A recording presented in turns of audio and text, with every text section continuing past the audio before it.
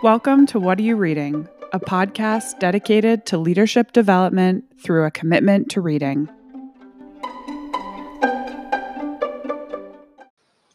This is your host, Jacqueline Parker. This week, we are so excited to talk with Brigadier General Maureen LeBoeuf. Maureen has spent 28 years in the U.S. Army, where she held various staff and leadership positions, as well as flying UH-1 helicopters in the continental United States and Europe.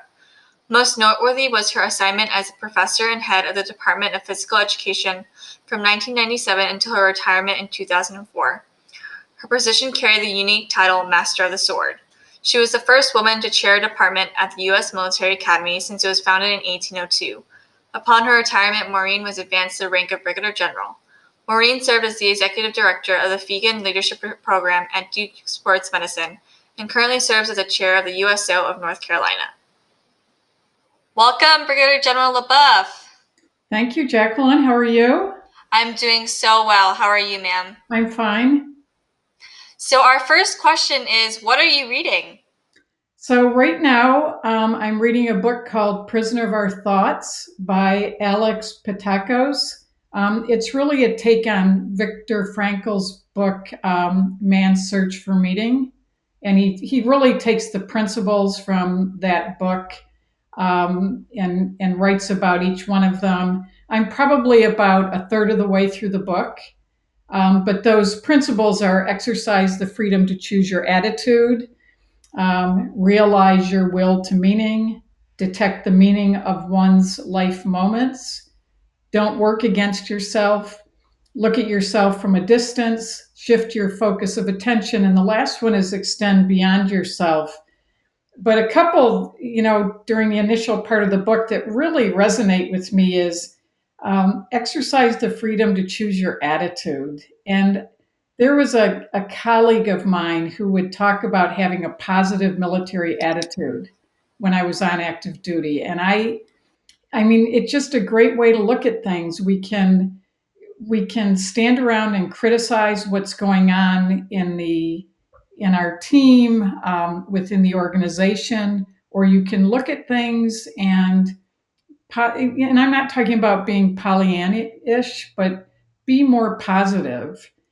Some people say, I can't believe so-and-so did this. And it's like, well, step back.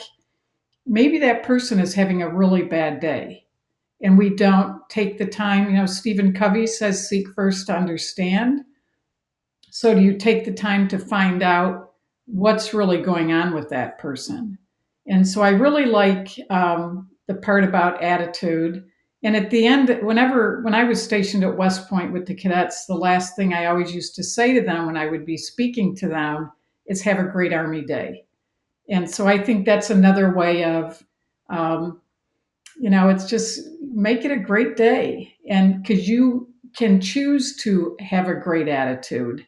The other one that really struck me is detect the meaning of one's life's moments, which is interesting because I actually give a keynote. Then the title of the keynote is Moments That Matter. And so I have in my life done some of that work where I've looked at moments that have happened to me. And really, I think it's sense making out of those moments and what did I learn from those moments.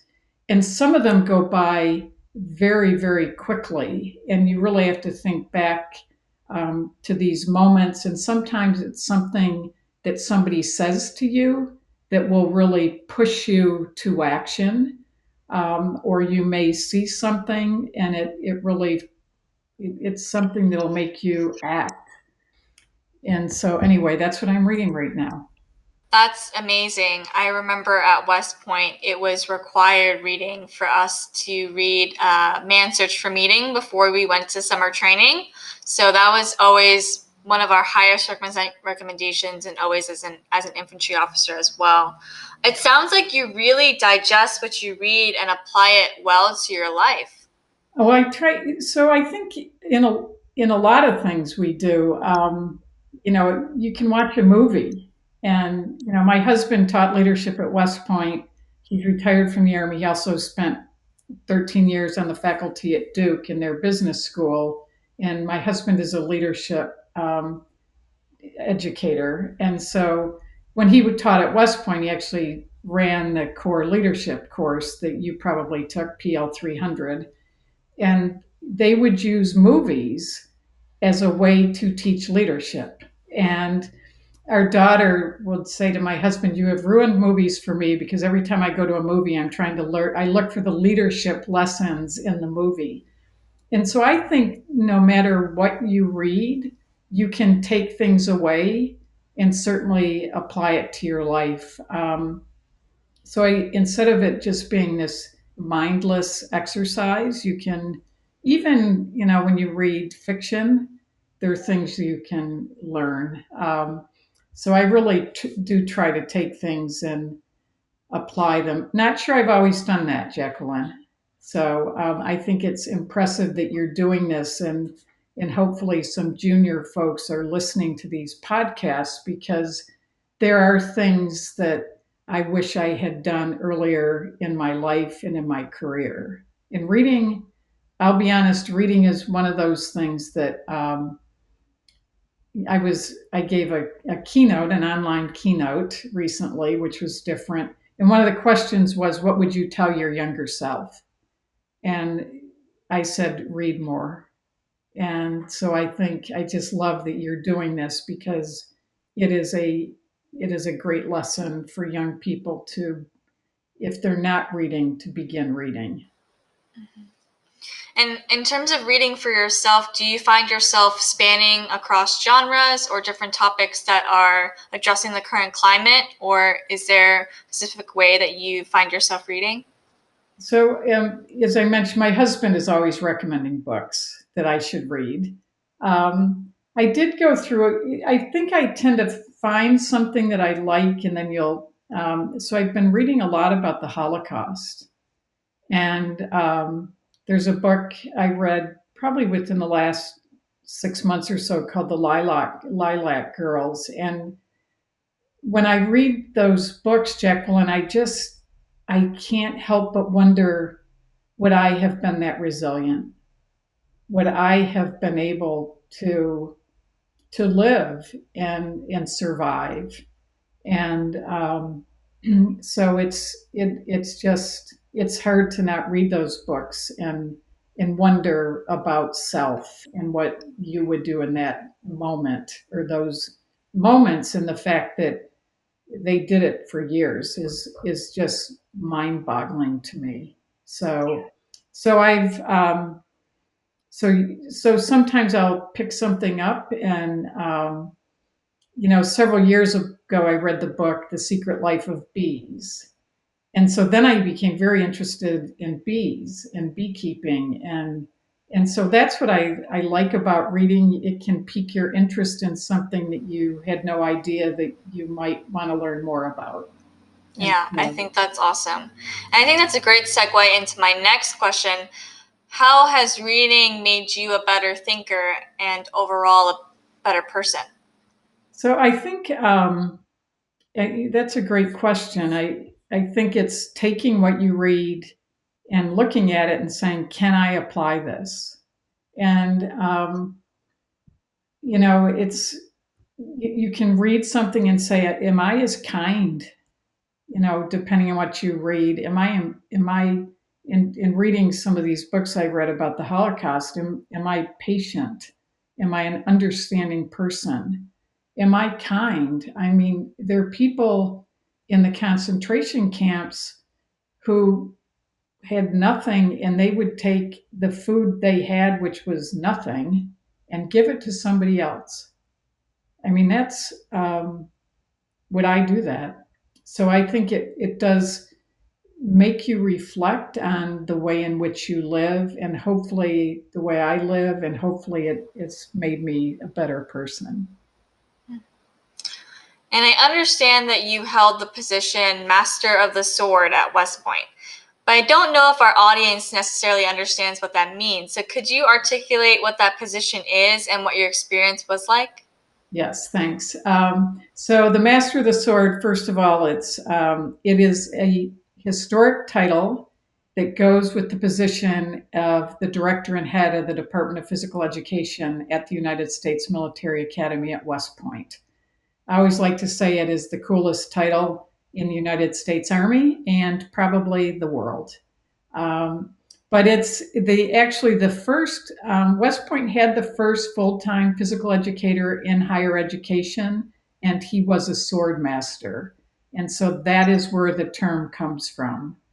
And up until 1947, the cadets all did take swordsmanship, and they also took horseback riding until 1947. So they did learn how to fight with the sword. So it is the title that comes with the position. I'm honored to have held that position. I'm the first woman to have been a department head at West Point. And when I was selected, West Point had been around for 195 years. So I like to say that change comes quickly at West Point. That's amazing. Little tongue in cheek, yes. So. I can't imagine what it would be like as a cadet to do swordsmanship and horseback riding. That would be amazing.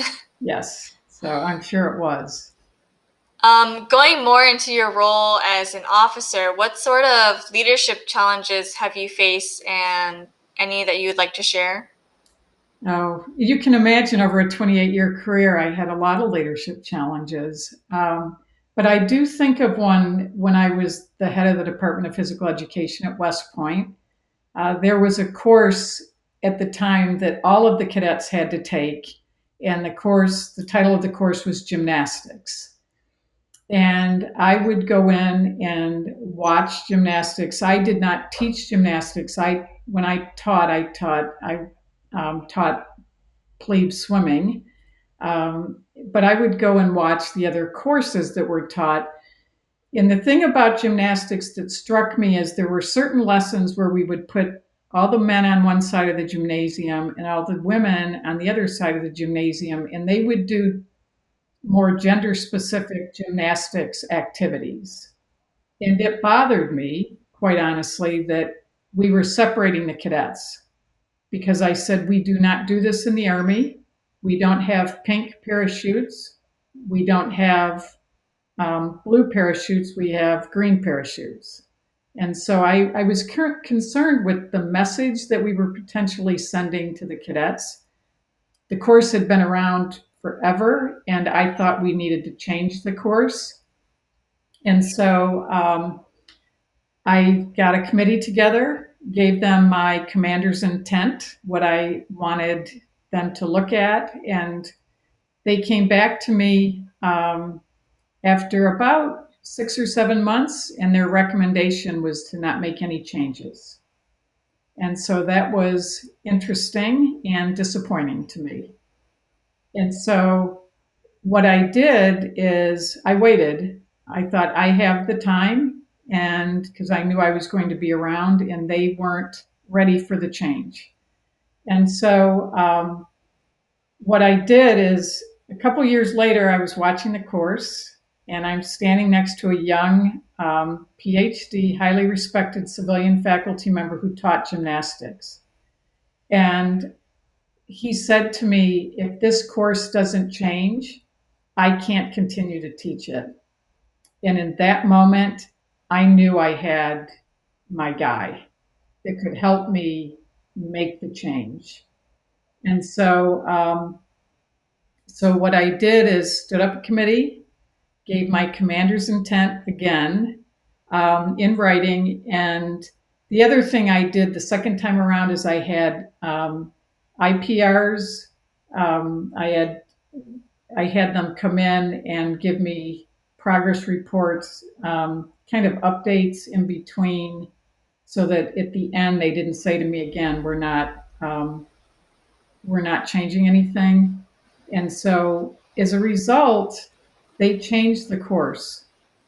And, wow. But you think there's a book called Who Moved My Cheese by Spencer Johnson. And this was a classic case of somebody moving the cheese. And so one of a very senior faculty member, a civilian who taught the course for probably 30 years, he said, it was good enough for Eisenhower, it's good enough for these cadets. And I thought, we're getting ready to go into the 21st century. It's not good enough for our cadets. We need to teach our cadets to move differently. We've got a different battlefield, and we needed to change, and the course changed. So it went from gymnastics, and they changed the title of the course to military movement. And I think it's more functional movement. I think it's much, much better for the cadets. Wow, that's amazing. I mean, I was a former cadet, and just to hear your story and how that's evolved since then, I would never fathom that is how things changed. Yes, it took time, but I had to be patient, and I knew that I wasn't going away. And so it allowed me, and I couldn't, it's one of those things, you have to have people, you have to have buy-in. And I didn't teach gymnastics, and they knew it. And so I was patient and allowed the change to take place in a way that I would have buy-in. Yeah, I think the change was more organic because you went within the organization and you found the people that were going to support you on your decision, and then that's kind of how things unfolded. I think that's a phenomenal approach that you took. So that's awesome. Thank you. Going more into books again, what you're reading, are there any books off the top of your head that you would recommend for a junior officer getting ready for their first operational command? So there is a book in this more Army-centric, Jacqueline, but it's around the profession. And the title of the book is Be No Do, and it's Leadership the Army Way. And it was written by Francis Hesselbein and General Eric Shinseki. And General Shinseki was our Chief of Staff of the Army.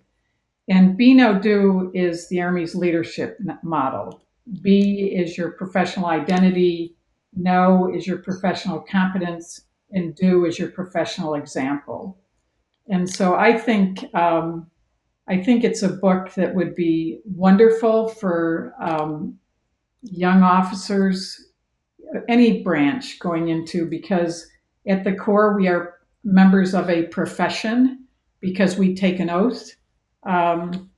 And so I think it's very, very important. And it talks about being a member of a profession. I think it's important to think and read about that. And I understand you also wrote a book called Developing Your Philosophy of Living and Leading One Moment at a Time. Is there a vignette or lesson you'd like to share with us from that book? So there are a lot of moments from my life in here. And I am the middle child of 9. And there's 6 girls, and I'm a middle girl, and I was born on my brother's first birthday. So as you can imagine, as the overlooked, underloved middle child, I have a lot of stories. Actually, I had a wonderful childhood. And but a quick story was about doing the right thing. Our oldest brother at a certain age was allowed to watch the 8 of us when mom and dad would go out for the evening. And we had a big backyard, and mom and dad went out, and we had certain rules. And one of the rules was no swinging of golf clubs in the backyard. And my oldest brother went into the garage. He got some golf balls and a golf club, and he started hitting golf balls in the backyard. And then he hit one, he sliced it, it bounced, it went over the fence, bounced in the driveway, and went right through a neighbor's window. And you can imagine, we were just like, oh my gosh. And my brother immediately put the golf ball down, he hopped over the fence and knocked on our neighbor's door and told them he did it. And of course, then the waiting for mom and dad came home, and I'm sure he was dreading mom and dad coming home. And so they came in. He also told them what he had done. It was powerful for me to watch my brother do that. And because we just stood with our mouths open when it went through the window, and he just immediately went next door and told them. I'm sure they would have figured it out. that it came from our backyard. But it was powerful for me as a little girl to see that, and then to also see him tell mom and dad. And then just kind of a funny story. A few weeks later, it was his birthday, and my dad, he finished getting his gifts. My dad said, "You have one more gift," and my dad gave him a wrapped present. He opened it up, and it was a framed copy of the bill of the repaired window. And at the bottom, my dad had typed on a scrap of paper, "Dad was right again." And so that stayed in my brother's bedroom for a long time. He probably still has it somewhere. That is hilarious. That's an amazing story. I think it's like one personal vignette, and it seems like minuscule, but it changed you. It must have. Mm-hmm. It's all about, it was a way of learning to do the right thing. Mm-hmm. I think pivoting from that and then leadership challenges and experiences that you've learned from other people and things that you've gleaned. Can you tell me a bit about a failure that you experienced and how you learned through that failure and became better because of it? So it was a literal failure. So I was at flight school, learning how to be a helicopter pilot, and I busted my instrument check ride, and had gone far enough along that I busted it a second time. And what happened back then, Jacqueline, is um, they said you can leave flight school or we'll turn you back to the class behind you. And so this is the spring. I started flight school in July. So this is early spring. I'd been with my class for months and months. And um, I decided I was going to leave flight school. And flight school was not what I expected. It was not a lot of fun. I was not one of those people that if I wasn't flying, I wasn't happy. And um, and so I decided I was going to leave. And so I called home and talked to my parents. And my dad had been in the Air Force Reserves. He'd been a bombardier and during World War II. He didn't go into combat, but and a navigator. But so I told them I was going to leave flight school. And that night, in fact, I had started out processing. And that night, one of my brothers called me and he said, "I heard you're leaving flight school." And I said, "Yes." And he said, "I just have one thing to say to you." And I said, "What's that?" He said, "Keenans don't quit." Keenan is my maiden name. And I'll tell you, when he said that to me, I felt like I got punched in the gut. And so the next day I went and I said, "I'm not going to leave flight school. You can turn me back to the class behind me." And I finished and graduated from flight school. And so that was a literal failure that I had. Um, and I wanted to quit. And I think really what it did for me, I was a first lieutenant in flight school. Being in the Army was not always easy. And there certainly were probably other times I wanted to leave or quit something. And when you have gone through something that's challenging and you say, "Okay, I dealt with that," when you're faced with a similar kind of situation, you say, "I can do this." And so I think I was able to draw on that. And then the echo of my brother saying, "Keenans don't quit," always kind of resonated in my head. It seems like you, and I might be wrong, but when you told me about your experience where the first time around the committee said, "We're not making any changes," and then you waited and you were patient, it seems like you kind of took that lesson and was like, "Well, I'm not going to quit on this." Right. And I think that's so important for our junior officers, because especially those going to their first operational command, like, they're going to experience moments where they're going to want to quit. And I think if they're listening right now, what you just said is so important. Um, when you were at that moment, I think I wanted to ask you this before, but when you were Master of the Sword, you were the first female to do that. Mm-hmm. And it hadn't been that many years that females had been at West Point. Were there moments, when you wanted to quit then? And what made you persevere through that? Well, I honestly think everything before leading up to being selected as the Master of the Sword prepared me for that. I'll be honest, and we haven't talked at all about a lot about being a woman in the Army. There were times my husband would say, "This is happening because you're a woman," and I would say, "I cannot go there. That's not helpful. I can't go there." And so I just, being the Master of the Sword, what was interesting is the West Point newspaper, a reporter came to interview me, and she said to me, "I talked to a woman cadet, and the woman cadet said they will run you off in a year." And that really bothered me, that a woman cadet did not think I would be successful as the Master of the Sword. And so I was the Master of the Sword for 7 years. And certainly there were ups and downs. I would say more ups, but it had really nothing to do with being the first woman to chair a department at West Point. It was really kind of organizational kinds of things that any leader has to deal with. I do know I was being watched. And a few years ago, I ran into a gentleman who was a senior officer at West Point after I left, and he said, "They're still talking about you."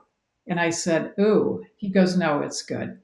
He said, "It's all good." So, but it was, and then the thing that was interesting is I was no longer invisible when I became the Master of the Sword. People that I did not know knew who I was. And I'll be honest, initially it was a little bit unnerving for me. And I was on an airplane, and this was before a gentleman said, "Can I sit next to the Master of the Sword?" And I thought, I have no idea who you are. Jackie and I, my daughter's name is Jacqueline, we call her Jackie. And she was in high school, and she and I went to St. Thomas for her spring break.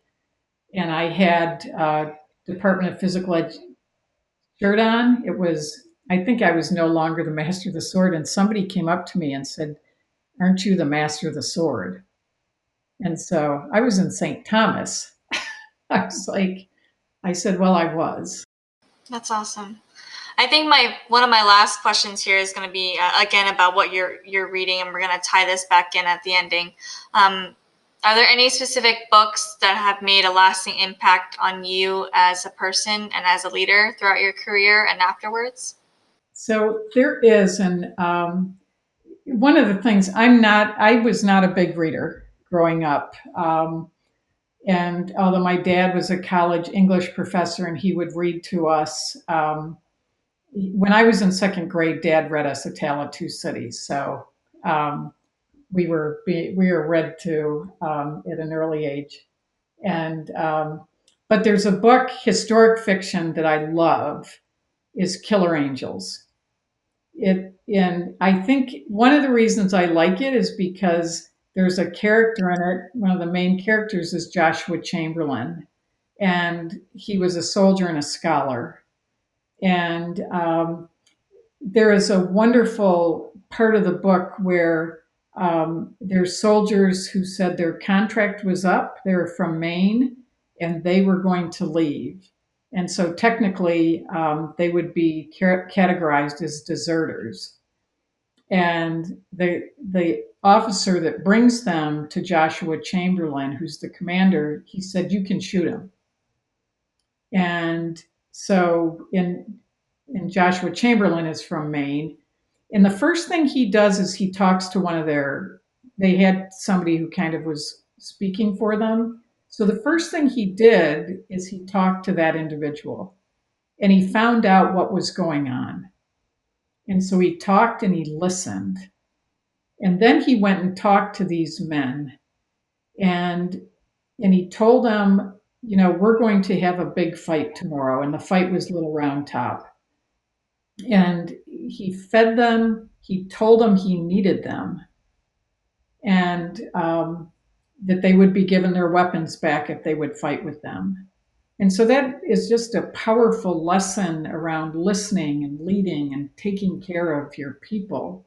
So that is a wonderful book. It's people who don't like history love Killer Angels. And then there is a movie called Gettysburg, which is an epic movie that's 4 hours long that is around this book. The other thing I would tell young folks going into the military or just starting their careers, or actually anybody in the military, you must read your doctrine. They've got to read their doctrine. The Army's got a wonderful, they've got wonderful doctrine on Army leadership in the profession. It's ADP 6-22. And there are a lot of people in the profession who do not read the doctrine. And it's full of good information. Every chief, I know the Army and the Air Force, they have reading lists for the military, for their service members. So those are the kinds of things that they can also look at. And I'd encourage like the folks in the Army to look at what the Navy and the Air Force is reading, because we're joint, and to understand their language and how they think about what they do, and what does their chief think is important for them to be reading. So I just will tell you a quick story. Our son is a West Point graduate. He served for 10 years. And he's an unbelievable reader, and he started reading a lot as a little boy. And when he was a company commander at Fort Carson, he had all of his soldiers read the book Black Hawk Down, because he has a mentor who was involved in that operation. And he lived in Colorado, and he came to Jay's unit and did a professional development session with his soldiers around Black Hawk Down. And so that's a way you can incorporate reading into your units. And not just be, you got to read this book and we're going to talk about it. You could, read Black Hawk Down and show the movie, have a movie session and then talk about it. So there are different things you can do. And the last thing I just want to mention, I am a grandmother. I just became a grandmother not even 2 weeks ago. Congratulations. It's our first grandchild, and she's already being read to. So I know there's some young folks out there with young children, read to them. And it's never too early to read to them. Jay was, as I said, an unbelievable reader. And for those of you who are familiar with Tom Clancy and his books, Jay was reading those in first grade. So I'd always check with my husband, can he read this book? And he'd say yes. So that's the one thing. When Jay was a cadet, I said, what do you miss? And he said, reading for pleasure, because you have so much reading that you just have to do for class. So that was the thing he missed the most, reading for pleasure. That's awesome. I think that's such a great way to wrap up our episode. Thank you so much for being with us today and for chatting with us about what you're reading. Thanks, Jacqueline. And you take care. And remember, have a great Army Day.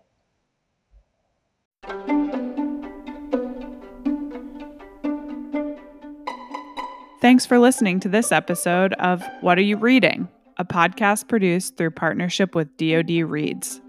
If you enjoyed this podcast, please rate, subscribe, and share it. Leave us a comment with your answer to the question, what are you reading? Also, visit dodreads.com for free books, book reviews, interviews with your favorite authors, and many more free professional development resources. See you next week.